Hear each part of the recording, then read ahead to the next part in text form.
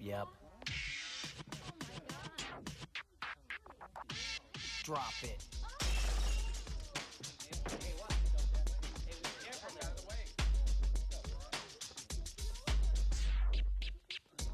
Hi, welcome back to another edition of Eat, Pray, Judge. And today we will be covering 1991's Cool as Ice, starring Vanilla Ice.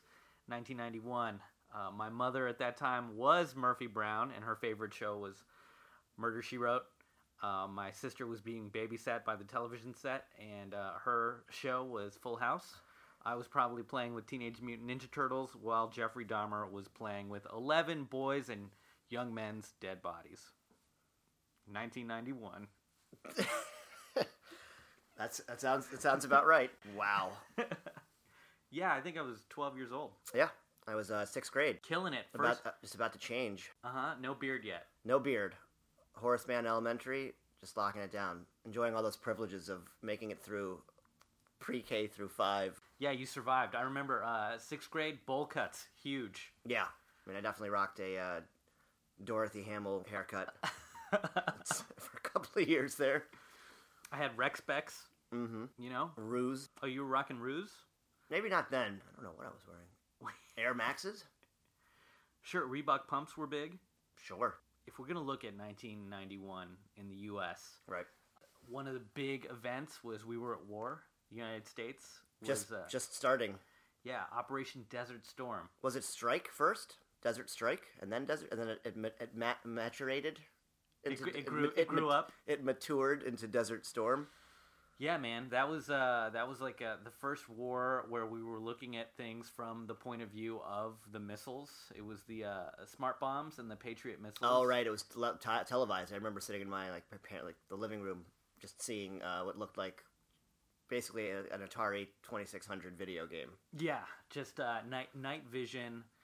Nothing too graphic, but you got to see the targeting and the bombs going down chimneys. Yeah. In Baghdad. Jeez. Oh, Boris Yeltsin became president. You want to lead with the Yelts. Love leading with the Yelts. Mr. Y. He became the first democratically elected president of the Soviet Union. And almost immediately after that, Uzbekistan, Tajikistan, Kyrgyzstan, Azerbaijan, Ukraine, Moldova, Lithuania, Latvia, Belarus, and Estonia all decided to leave. So it was like the breakup of the Wu-Tang Clan. The Federation disbanding. Yeah. So that led us to the climate that we're in right now. Desert Strike doesn't really compare with WW3. It was a big year for geopolitics. Absolutely. Oh, apartheid ended in South Africa. I think we can thank Lethal Weapon Part 2 for that. You know, I didn't even know what apartheid was. Is that what Mandela said? Was he like, I'm getting too old for this shit? and they released him from jail. And then that same year, Winnie, and we saw him as this big hero. Like, you know, he was a political prisoner. Right. He gets out, and now he's running the country. And then immediately after that, I learned about Winnie Mandela going to jail for murdering like 4 kids. Besides the disbanding of the Soviet Union and other really actual important historical events, a man found the first printing of the Declaration of Independence inside the frame of a $4 painting he bought at a flea market in Pennsylvania.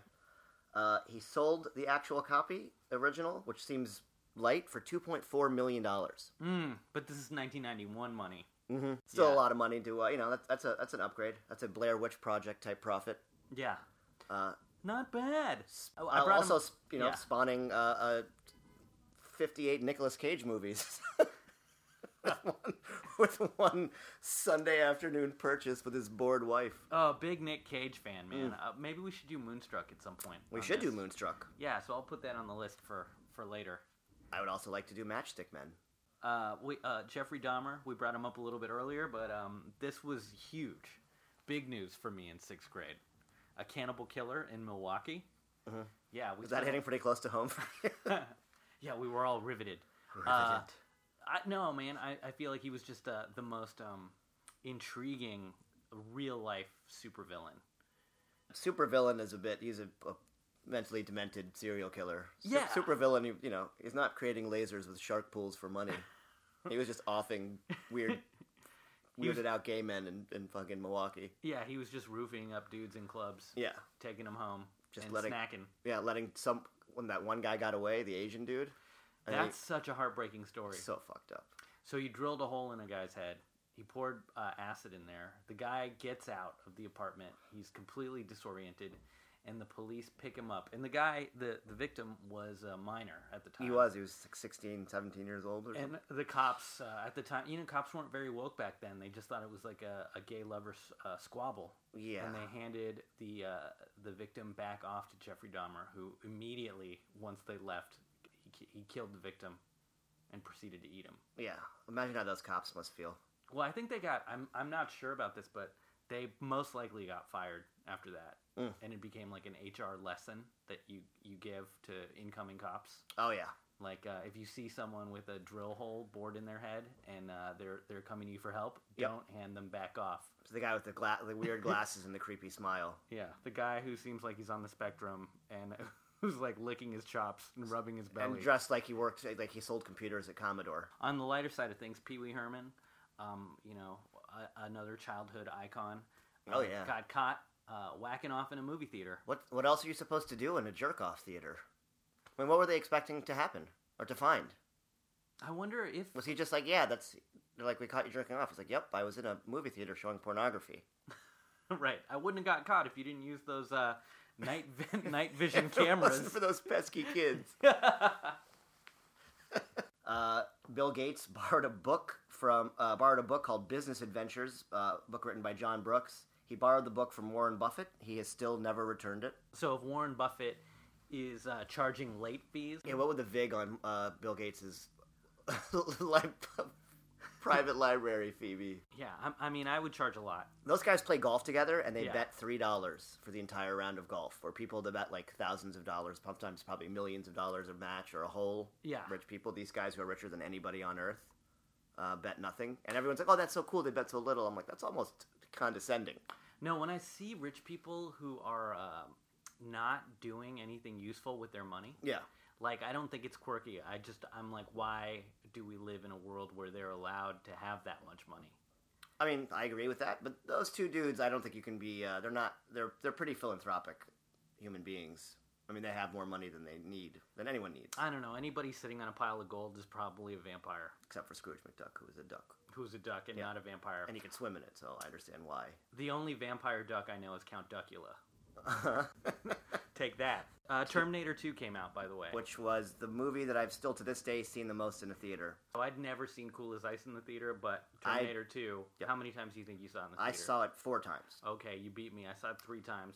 I saw it. Did you really? Yeah. I saw it the first night it premiered. We got tickets somehow, and it was standing room only. And I stood as a kid for the entire movie, and then kneeled and stood. Went back 3 times in that month. Saw it at and it's like a 2.5 hour long movie. It was long, dude. Yeah. Yeah, but I mean, I was a vibrant young kid. Stamina. Still spry. Stamina and spades. ADHD full on.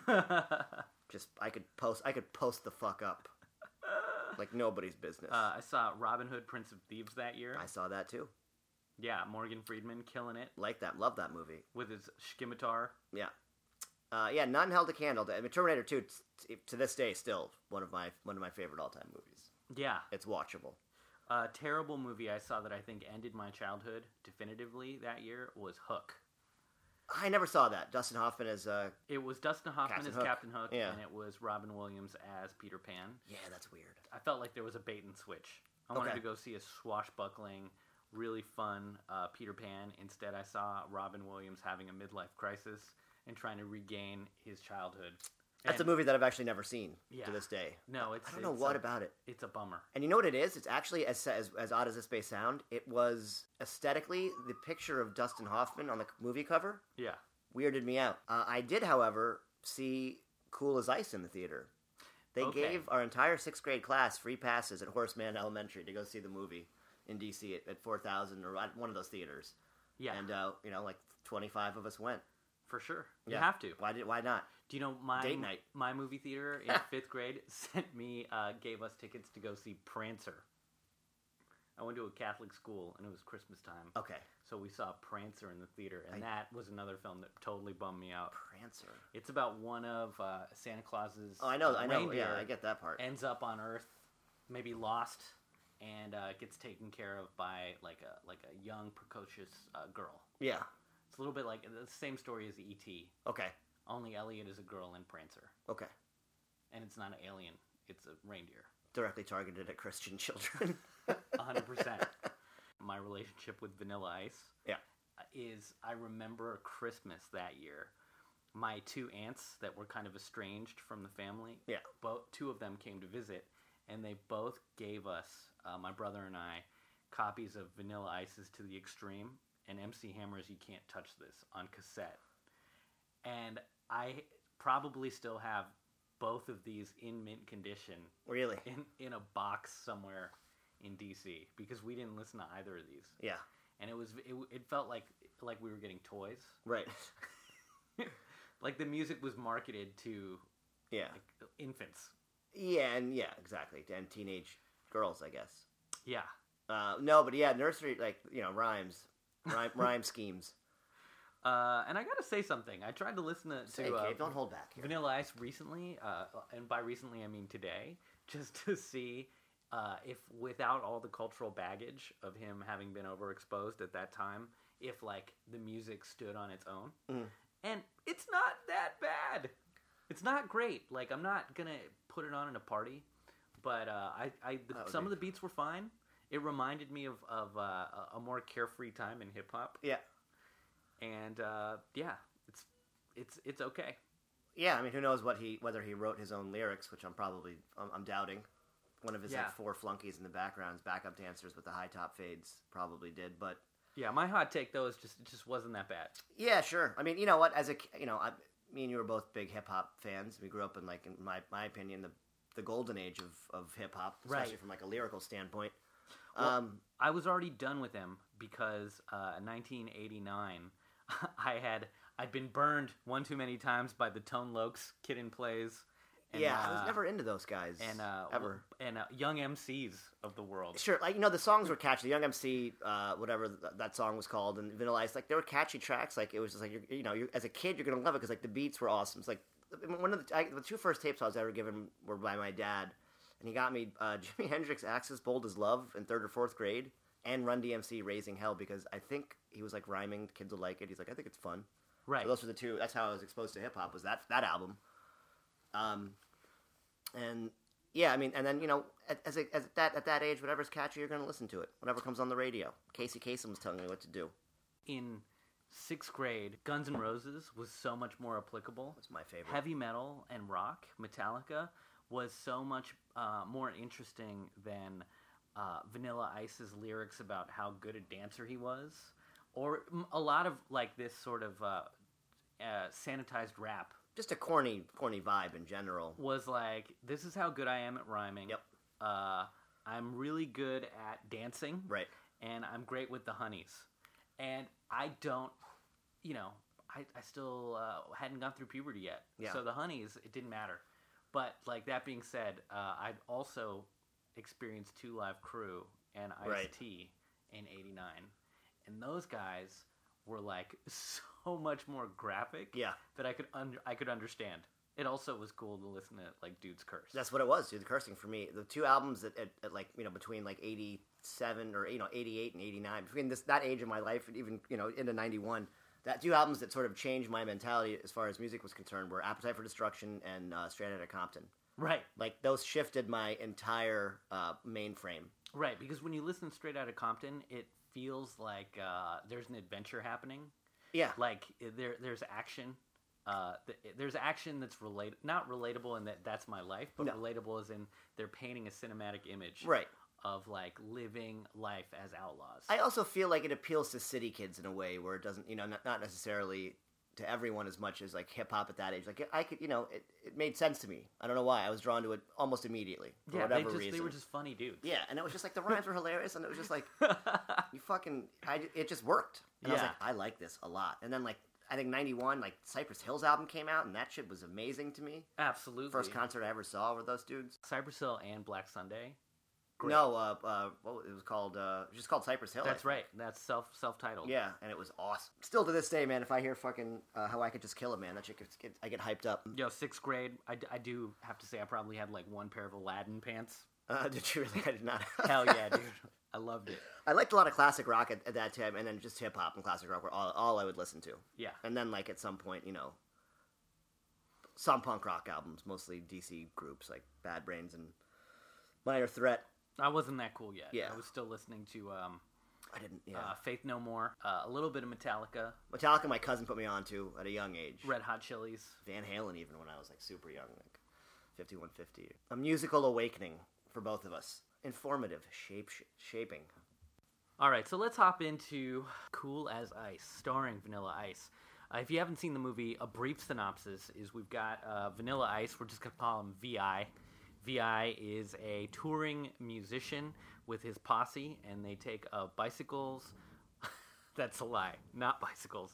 They take very flamboyantly colored motorcycles from town to town, from gig to gig, and they get a flat tire or some sort of mechanical problems with one of the bikes. And while they're in this town waiting for the bike to get repaired, Vanilla Ice, the big VI, finds a romantic love interest in the form of Catherine Winslow, and he has to woo her. She's a high school senior on her way to college. It's right around summertime, and her dad happens to be in the witness protection program, and he's being chased by 2 dirty cops that want to blackmail him, and they end up kidnapping his son, Catherine Winslow's brother, and Vanilla Ice has to step in and be a hero and save the son while wooing and seducing Catherine. It's like an adventurous rom-com / music video. That's generous. And jumping into the movie, it's starring Michael Gross as the dad. Alex P. Keaton's dad. That's right. So you may know Michael Gross from Family Ties. Correct. And the other star of the movie is Catherine Winslow, is played by Kristin Minter. Right. Yeah, so she's been on a ton of TV shows and a ton of movies. Oh, is she? I don't recognize her at all. I was gonna say, like, her Wikipedia page says you may remember her from Cool as Ice, which is kind of a bummer that that's the highlight of her career. But she's been on 72 episodes of ER. So I respect any actor that's just been working. Yeah, I mean, that's... Like, she's been working for forever. That's much more what she should be known for. Yeah, she's doing fine. The original person that was supposed to play that role and was cast was Gwyneth Paltrow, whose dad would not advised against it. He goes, I think that would be a terrible idea. Right, because of the graphic seduction scenes. Or, just the overall acting and the storyline. Well, they had no idea, I think, like, what was going to happen with this. And... I want to bring up the director, David Kellogg, isn't really known for much other than music videos and commercials. Yeah, you get that vibe for sure. But the guy who actually came out the best out of this whole thing was the cinematographer Janusz Kaminski. And Janusz Kaminski went on to be the cinematographer for Schindler's List, Saving Private Ryan, and Minority Report. So... we might look at this movie as terrible, but, like, this dude's cinematic, like, style is best suited for dystopias, Carnage on the Beach, and the Holocaust. He's great at doing cinematography for the Holocaust. Right. That's something. That's the... Wow. Really quickly, there's one person that was sort of like, I couldn't believe when I saw their name in the credits, is Shep Gordon, who's like a talent manager, and is involved in music initially. He became Alice Cooper's agent. He worked with, Jimi Hendrix, Teddy Pendergrass, Luther Vandross, the Rolling Stones, and then he was sort of the guy that brought on the advent of, like, the celebrity chef, because he was very into food, so he put a lot of those guys on.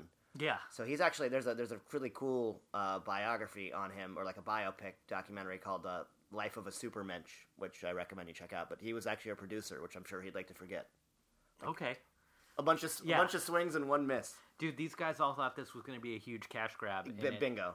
And it 100% was not. It came out in October 1991, and Cool as Ice Ice Baby dropped in September 1990. Right. So like a year and a month later, this movie came out. Right. And it was like slapdash put together. So we can get into like why it didn't work. I mean, it's got an 8% rating on Rotten Tomatoes. Yeah.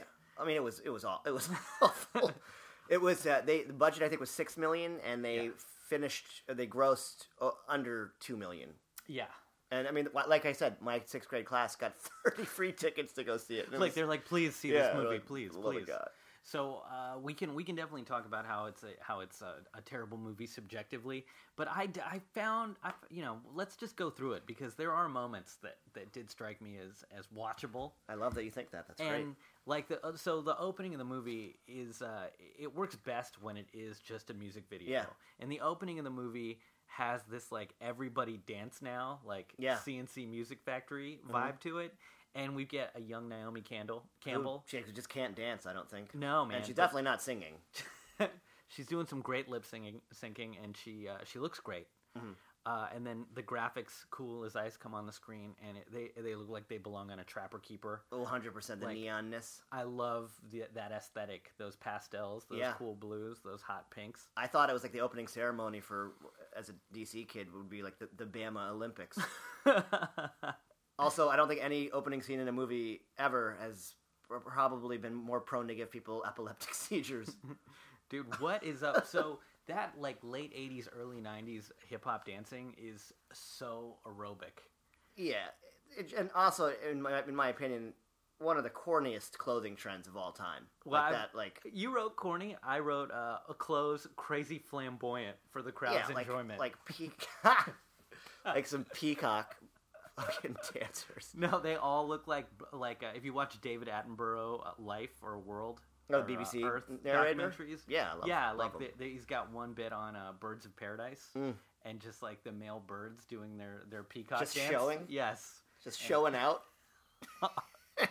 All of these clothes just remind me of those nature documentaries. Oh, dude, yeah, they all look like like United Colors of Benetton cockatoos. In the rainforest, the male must do his mating dance. He shaves a brick into the back of his head. Oh, man. Yeah. The style was hilarious. So that's like one of the best. Actually, I was in.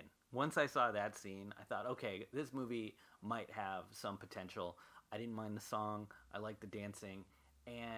But what I didn't get was that this was actually it was all downhill from there. Yeah. Well, I also, like, unclear writing. I didn't know that this was a show, that Vanilla Ice and his crew were actually performers. At an underground rap club in what looked like to be the Mojave Desert. Yeah, I thought that they were just party kids. Yeah. He meets Monique. Monique doesn't give him money. Mm-mm. She's not an agent. She's not a manager. I needed a little bit more realism visually to tell me that this is their job. So the next scene we have is them on their motorbikes. Right. Just driving across this in the desert. Barren landscape. Exactly. And no luggage. No, nothing. No musical gear. Just one set of clothes. Yeah. They're wearing one set of clothes. And then you actually brought up that this is a movie is based on The Wild One. Correct, the Marlon Brando classic. And I wrote down Wild One and Easy Rider. Sure. And I was like, soft-ass motorcycle gang from the 90s. Right. Like, what happened? Not the Hells Angels. No. These guys would never run into the Sons of Anarchy crew. No, they wouldn't. It wouldn't even be an issue. Yeah. His DJ, by the way, for his crew, it was the same DJ from CB4, DJ D's. And Fear. I know that dude. Fear of a Black Hat. Sure. He's in both those movies. That makes sense. Yeah. So the crew is driving along on their bikes, and we get to see VI's personality when. I still not. I keep forgetting what you're referencing. Yeah, his crew was VIP. V.I. Wachowski? Yeah, Vanilla Ice Posse. we can call him V.I. Wachowski. VIP. VIP, let's kick it. So we see his personality because he's like driving along, showboating it, and then to the periphery, there's a girl riding a horse. Yeah, and I think you're about to see what, in my opinion, was the worst set of pickup moves on the face of the planet. Like Are you kidding me, dude? He's an OG Pooah. You do a weird bike move to knock a girl off of her horse, and then she hits you, rightfully so, and then you say she hits like a girl. Yeah. No, this is straight out of like the mystery pickup artist textbook. Yeah. This is chapter 2. She had some solid Ione Sky from Say Anything vibes, right? That is correct. Yeah. I like tying things together, Gabe. No, she's definitely an overachiever. Yeah. And when I saw him try these moves, like a cartoon villain out of like a Fast and the Furious series, his strategy for getting a girl is like pull the pigtails. You know? Yeah, bingo. It's very sixth grade-ish? Yeah, super juvenile. Ridiculous. So I can't see any girl over 15 falling for these tactics. Yeah, how old is he supposed to be, by the way? Well, if she's a college senior, she's got to be 17. No, high school senior. That's right. Yeah, 17. So he is a traveling bard. Right. Minstrel. He's literally a traveling minstrel. Yeah, who has he's like non-age specific. Yeah.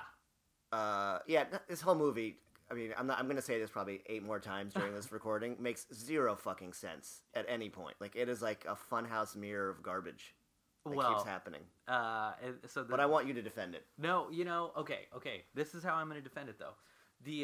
It's beautifully shot up to this point. It's not well edited. So editing and shooting are totally different. Acting is... The acting he specifically brings they're not even... Everyone else, the surrounding cast is okay. His acting is wooden. He sounds semi-retarded. He's a chiseled face with no good dialogue. Yeah, and just no ability to care. Well, like no one. He has lines like yup yup. He says yup yup. Yeah, they're all like a bunch of times. They're like fucking. It's like the mascot for a kid's breakfast cereal. But I can ding him on not putting more of himself into the role, into not improving or pushing to have more lines. But if he's just reading what's written on the page, that is the responsibility of the writers. I think, in all honesty, this guy had no ability to manage his own career. Everyone else sort of orchestrated and puppeteered him into what he was. So I feel like everyone that made this movie was like, take as much away from him as possible. Just put him on the thing, let him say one line. If you look at every line, like they have cutscenes, it's just him, and he says something, and he goes, no. And it's just like, it's ridiculous. Right. And they're not letting him do anything. That was my guess. I've done some editing too, and like I've shot things where it's a lot of it's based on improv, and then once the editors put it together, it seems like we're making sense. But I can see watching this, having already gone through that process, that this film was incredibly edited to make sense. They had they could literally cut it to nothing. Like, I'm surprised they got more than 33 minutes of footage out of that whole thing. They were like. I can just imagine one scene when he was like, all right, we need you to say yup. And he's like, you know what, man? I'm going to say yup twice. And they were like, sure, Vanilla. Do it. So he gets to this garage. Oh, well, the reason he goes to the garage is that the crew is driving through these suburban streets, and I think the joke is that all the white people are shocked to see, that slow scene when everyone's jaw dropped. Yeah, everyone's jaw is dropping. I think they were just shocked to see black people. Right. Well, and then black people on neon green Kawasaki Ninja motorcycles covered in like Keith Haring designs. So the bike gets messed up, and they end up at this garage that's like a Pee-wee's Playhouse. So it was a garage. This is another thing that I want you to explain to me. Again, I felt like everything was a fever dream. Honestly, I kept waking up and I don't know what's going on. It looked like a camp that had been set up at Burning Man. It didn't really look like it didn't look like a residence that you could have in a city with like any sort of ordinance. Agreed. Yeah, so there's clearly the neighbors don't care about zoning, and they're just going to let these people build this freakish dark carnival garage / house in their neighborhood. And the mechanic and his wife are incapable of fixing the motorcycle, so they tear it apart, and now Vi and his posse, the VIPs, are stuck in this town indefinitely. Gotcha. And we see Vanilla Ice rehearsing some dance moves, he and his crew kind of like being in this carnival They feel tough. garage. They're fine. Yeah. Yeah. They're making disgusting sandwiches Yeah, what to eat. was that? Sardines and pickles? Again, this is like the lowest common denominator type jokes that are geared towards little kids that like gross out humor. This is like Double Dare humor, where they're eating like white bread sandwiches with Cheetos, pickles, and anchovies on them. Right. And then they have those like the girls looking at those blue eggs. Yeah. And she poured with the ridiculously oversized salt shakers and all that craziness. So tone-wise, the tone of this film is already off because we start with like a legitimate music video, then we move to like bad boys on motorcycles and flirting with like a Pee-wee's Playhouse type vibe. Well, yeah, we go from like him flirting with women and it possibly being a rom-com or some love story, even a straight romance, to now this insane like distorted funhouse mirror. Yeah. The music they put on when that scene occurred was so bizarre and like childish circusy music, and it just was very strange. Yeah, so like this I guess that's what it was. So they were targeting to like really young kids, man. Yeah, it's like this movie didn't know what it wanted to be, and the first 3 scenes show like schizophrenia. Right. In tone. And then my big question is Vanilla Ice VI has already been up all night. He's then ridden his motorcycle through the day in the hot desert sun, and he immediately goes and finds the girl whose pigtails he pulled. Yeah. And negs her and her boyfriend. Yeah, just clowns him. Yeah, just why don't you drop that zero and get with this hero? Great line. And I'm thinking, has he taken a shower? No. Has he taken a nap? I don't even know where does he have other clothes? Right. Well, he changes outfits constantly. Yeah, Stussy. But where does he keep the clothes? The Ed Hardy of 1991. Dude, Vanilla Ice looks like an exclamation point. Dressed in a leather jacket with a fanny pack and bicycle shorts on. That's really what, that's exactly what he wore. Yeah, and I gotta say, I was okay with that. Like, that aesthetic to me took me back to seeing The Adventures of Ford Fairlane. It took me back to Pee Wee Herman. It took me back to like The Pest with John Leguizamo. Oh man, yeah. And which also opened with a rap scene. Yeah. He feels Leguizamo's was much better. He feels like the proto like Ali G almost. Sure. You know, in some ways, like Ali G, is this wrecking ball that just shows up in everyday contexts, and because he seems like a weirdo or an alien, he gets people to like reveal who they really are. Yeah. And that's what Vanilla Ice could have been in this movie. Like, he's an alien that lands in this suburban landscape, but the writing just wasn't there. Like, there are glimpses of it, and I could see. I actually think that this character went on to become better things. Like, I think Ali G maybe even came from Vanilla Ice and Cool as Ice. Wow. Interesting take. That's my conspiracy theory. Okay. So they're stuck in this town. He wants to get the girl. So he steals, again, after like knocking her off her horse, calling her effectively a pussy. So he steals her planner in order to, like figure out a way to keep seeing her and, get in there. Right. That's a great way to ingratiate yourself with someone, is to just take their identity. Like, imagine if I just snatched your smartphone right now. Yeah.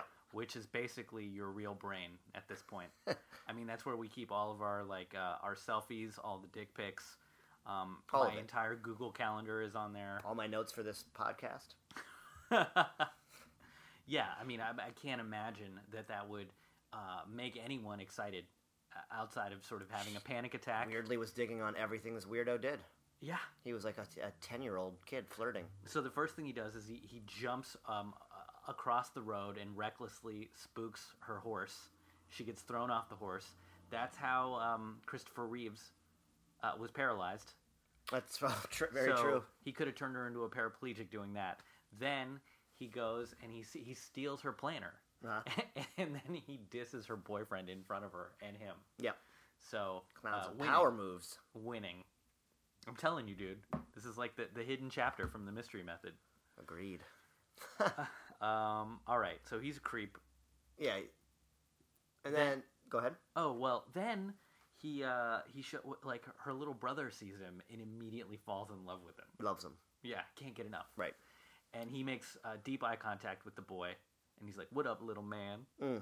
And then the mom shows up, and he calls the young looking mom, "ma'am," and is like overly polite with her. So I'm like, again, the tone that this guy has, like, I don't know if I trust VI. Mm-hmm. Like he's making too many real connections with young boys. Yeah. And dissing the parents, dissing the mom, just dissing all of suburbia. And we get the Michael Gross character has two criminals that are after him. Yeah, that little backstory, the subplot that kind of like, or not the subplot, that actually ends up being. I mean, it's the high stakes focus of the film. This conflict. All the danger and conflict really come from these two gangsters, ex-cops, I guess, that are chasing Michael Gross. Yeah. They're hunting him down. They found him. It reminded me of like a cartoonish version of The History of Violence. Right. Well, they randomly, I don't know why they're in the town, but they see him. They see him on TV, and then they head to the town, right? Because they're doing some kind of expose on his like overachieving daughter. Yes. So that's how they find him. So he's an ex-cop who ended up being the witness protection program for basically being Serpico. You know, and I am going to say then that this movie was the origin of History of Violence then. There'd be no A History of Violence without this movie. I hope that's not true, but yeah. So that's the conflict, and then, you know, there's like the... Dude, then we get to my favorite scene after that, though. Okay. We get to the club. All right? And this is straight out of, Beastie Boys. You got to fight for your right to party. 100% agree with that. This is straight out of, like... As a matter of fact, that's exactly where that came from. Yeah, the band and everything was, like, jacked right from that video. This is old school, like, late 80s, like, bullies versus nerds. And the bullies are still the heroes. Yeah. Because this club is just, like, there's a sad band playing, and then... What? VI and his posse? They pull the plug. Just jack them off stage. Jack them off stage. All the way off. Yeah, man. And they pull the plug, and then they're like, all right, now it's our turn. Like, how would you feel if you were in a gig? You're out there trying to make that money. You're in the middle of your show. You're doing your art. And some dude just comes up there like Apollo style. Not great. With a big cane. Yeah. And just dances on stage. Cane hooks you off the stage. I mean, not good. Self-esteem would be plummeting, as if high school kids need the help, right? Just perpetuating bad stereotypes. Yep. So he performs. She becomes enthralled.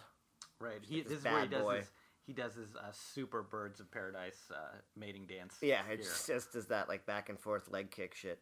So then she obviously is enamored with this guy.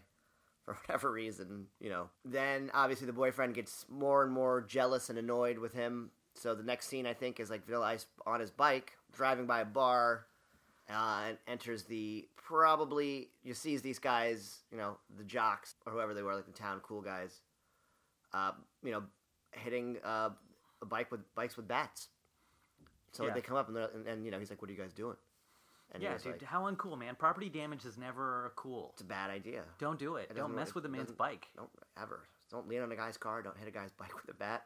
And they were like, we're messing up the bike. What does it look like? And he was like, that's my homeboy's bike. All right, and this scene is lacking all of the finesse and choreography that I would have wanted to see. It was actually laughably bad choreography, fight-wise. It looked like, first of all, that dude, it was slow, cumbersome movements. Yeah. Also, one-punch knockouts.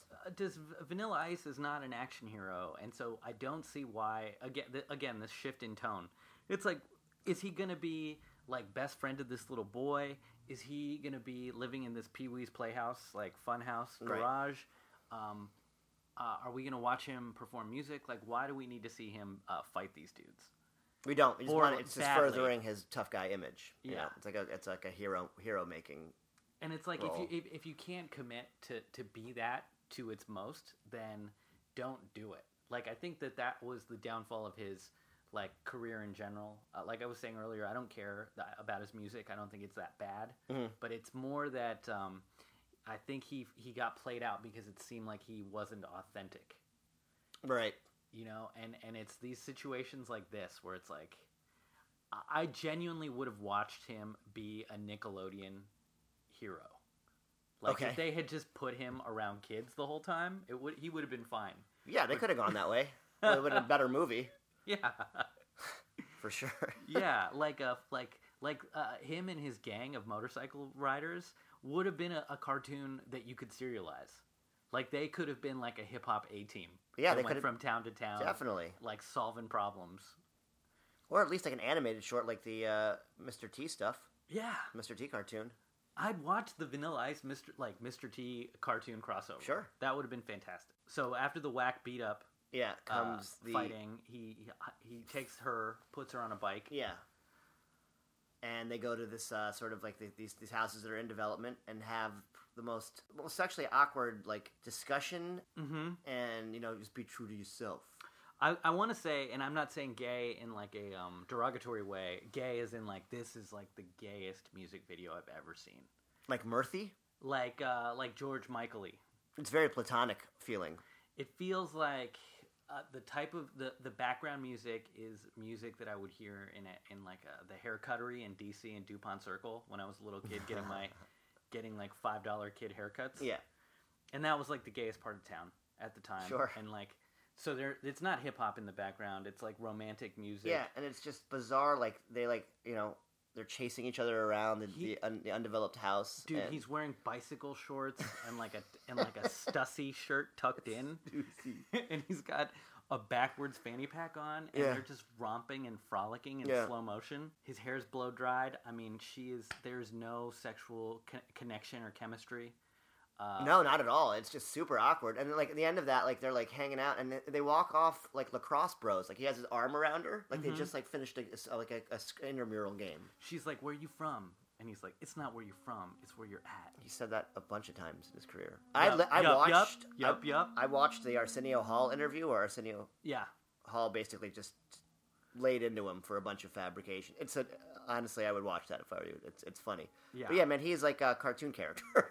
No, and like a kid who you could tell totally just got sort of manipulated into like a money machine for all these other people. Yeah. So that scene, I gotta say though, that scene, the one thing I thought about was like that jacket from Cool as Ice belongs in the Smithsonian next to the Indiana Jones jacket. Yep. Like that was the best. He looks like a European tourist that got rolled around in like America dust. We go from the construction to like cuts of like the desert, and that's like the desert where Red Hot Chili Peppers filmed "Give It Away Now." Sure.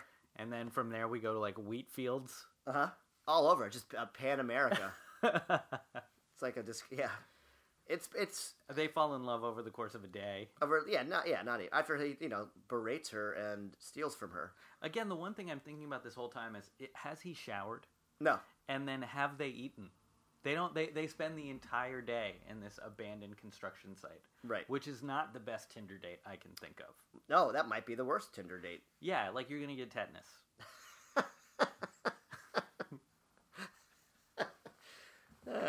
All right, so after that ridiculousness, like this movie, like there's not much else. There's a weird, Home Alone-ish kidnapping scene. So what happens is like the cops, the crooked cops that Alex P. Keaton's dad ratted out want revenge. Yeah. So they kind of break into the house. The kid's playing like 10-yard fight or some like Nintendo game, and he's the only one alone. He's like an 8-year-old kid, and they kidnap him. Yeah, this scene could have been terrifying if it wasn't in this movie. But it was like laughably like. Yeah. Home Alone was more dramatic. Yes. By far. So they take like, oh, look what we have here. They take the kid. I kept writing down like no stakes. There's no stakes. Nothing's happening. It's I'm never worried. I was already excited. I was already shook of them. They could have just they made their point. They could have just left town.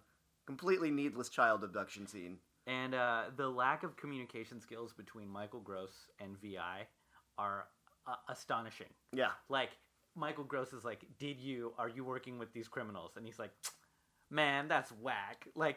Yeah. Like, just answer a question. It's like Britney Spears' dad talking to Kevin Federline. Yeah. Are you responsible for this kidnapping? Why are you always on my case? Why are you tripping? Yeah. Why are you tripping? I'm like, all you have to say is no. Yeah. I'm not aware of what's happening. He didn't say no ever. Instead, he's like, yo, check out this cassette. I'm going to give you this cassette that's got the kid that has the kidnappers like voices on it. No, you can't even it's just the kid's voice, and then they pick it up because they have to replay it, and he's like, I recognize that noise.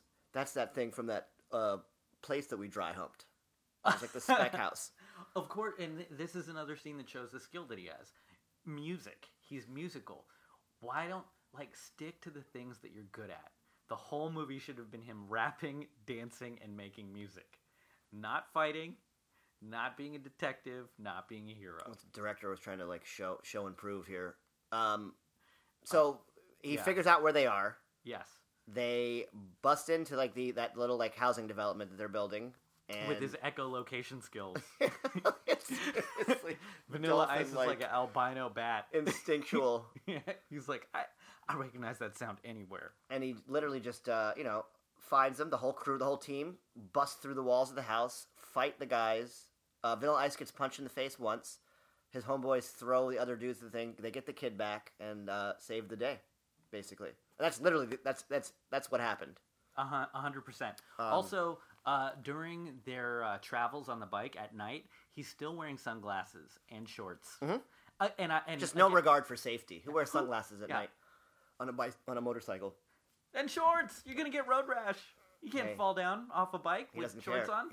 Apparently, Vanilla Ice is too tough to chafe. Yeah, too legit to chafe. Dude, I wanted to see him in chaps. You could probably now.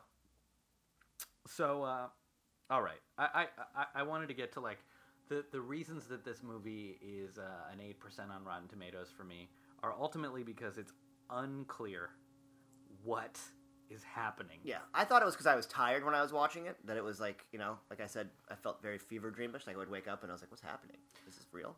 I had to look at the synopsis to see that the dad was in witness protection. Yeah, it didn't come. They didn't even develop, sort of tell you anything about that until maybe an hour and 20 minutes into the movie that was an hour and 30 minutes long. All Vanilla Ice had to do at one point in the movie is say, "I am a traveling musician." Yeah, no idea. Right. Instead, Catherine Winslow on a date is like, "So where are you coming from? It's not where you're from. It's where you're at." I'm like, just tell me anything. This is the worst movie I think I've ever seen. I mean, you if you're trying to sleep with someone, you have to. You can lie, but you have to give a bio. You can't just be like, "I'm a mystery. I am a walking syphilitic." Hard on. I'm like a fucking riddle trapped in a Bama, trapped in a fucking Rubik's Cube, trapped in a neon green fucking bike. Just a useless conundrum. Yeah, you could say something like, it's really complicated. I'm from a lot of places. Yeah. No, he didn't say shit. He just had he literally spent the whole movie saying one-line things that made zero sense, like non sequiturs. Yep. Not where you from, where you at. If you ain't living for yourself, you ain't living for nobody, right? She's like, I'm confused. She's like, you're different. So yeah, I can't ding the other actors that much because it's basically there's nothing going on. They're rough sketches of characters, so they had a really hard time breathing life into those characters. You think I could have pulled this off with just her and him the whole movie? Those villains could have easily kidnapped the Black Book. Just the whole thing didn't. It was absurd. Some people make remakes of good movies. Sure. And I think that's terrible because it's already good. I mean, Hollywood's doing that now ad nauseum, man. But I would love to see a remake of this movie. Honestly. Wow. Okay. Yeah. Starring who? We could take any rapper. If we need to make it color coded, if we need to have a white rapper, we could remake it with Macklemore. You could. And him and his crew are on Vespas. It's really good. Yeah, I wouldn't watch that, but yeah. I mean, I actually paid money for this for the first time in my life. You rented it on YouTube? I had no choice. All the free cuts were garbage. Yeah. So then after that, all the suggestions, I just got in a YouTube hole and just started watching old Vanilla Ice interviews, including living color sketches of Jim Carrey doing his one-up on him. Which are really more fun to watch in this movie by far. I gotta say though, the movie ends with another concert clip. Yeah, well, performing. He saves the day, gets the girl, does a bike jump over the guy's Corvette that he beat up. Yeah, and then rides off, and then does a show with the girl dancing. And he's a great dancer. Sure. Okay, the dancing is fine. He is a living cartoon character, And you brought up Jim Carrey, and I know Jim Carrey did a great impression of Vanilla Ice. Sure. But it's like if Vanilla Ice just had a little bit more of a sense of humor around himself, Yeah. he could have been like a Howie Mandel-like star. Sure. You know, like I watched this and I was like, oh man, like I could see this being something for little kids. 100%. I mean, there's no appeal to an adult in any aspect of any of this dude's career, so why not just, get it? Yeah, yeah. Just get it and make money for another 5 years, clowning yourself, and get out, man. Live your life, dude. You can retire at 30. Instead, you have to pretend to be, overly talented, tough, and just all the shit that you definitely were not. What would you say? It's not where you're from, it's where you're at, homie. What would you say? It is not where you're from. It's where you're at. It's where we're at. It's where you were. People are like, "What's up with you guys, man?" It's Yup, where yup. we're at. Greenpoint. Yeah. Brooklyn. Oh God. Wrap it up. I don't even know if we need to. It was watch it if you want to laugh at something, and then just turn it off after 20 minutes. There's no need. I think the best thing to do is go on YouTube and just watch the clips on YouTube because the performances are fine. They're worth watching. Just him rapping, If you're him weirdly dancing. nostalgic for Yeah, bad white rap. but and then again, if you haven't heard other people rap, he sounds incredibly talented. Yeah. And then you put on a Rakim album, and you're like, oh. Whoops. What was it again? You're like, Vanilla Ice must be killing it in Brussels right now. Or in Copenhagen. Dude, you know what? I think that he performed for Boris Yeltsin. Did he? Went on tour in Russia. Yeah. That doesn't surprise me. So, bringing it full circle. There you go. And that's that. That's cool as ice. All right, guys. You're welcome. Out like polka dots, and people will shout dirty words cause you're a nerd. I'm first to third, it's absurd to think that you heard better rhymes than these. I'm bringing sucker MCs down to their knees. Tease your thoughts like a feather to a toe. Although the beat seems slow, my groove will still flow. My rhymes are so for art, it makes your heart dance. Melodic tones move your mind to a quick trance. Every time I rhyme, I find the audience is mine, caught for every line. Sparkle like a gem with a golden voice. Why do they love you, man? I'm the people's choice. Thank you for letting me be myself. I wanna thank you. Just thank you, baby. I wanna thank you for letting me be myself. I wanna thank you. Just thank you, baby. Let's swing it.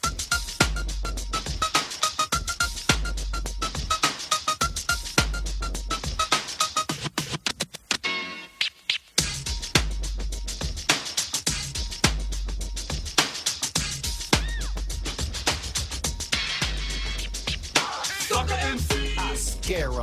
Girlie, I gotta love 'em. ride, Coming out of my ears the competition, in tears. slip dance move, About a dozen. battle, Please step up cause I love 'em. Setting up suckers like pins on a bowling ball. And you're all gonna fall, you won't hit. It's a bottomless pit of rhymes coming straight from the mind of a genius. And you can't be modest. When I make a threat, you bet I keep it like I promised. So sick like a leaf when you see me coming. And frankly, you're better off running fast. And don't look back, whack, go take a nap. Get off the crack, Jack. Crowds move by the sound of my golden voice. why do they love you, man? I'm the people's choice. Thank you for letting me be myself. I wanna thank you, baby.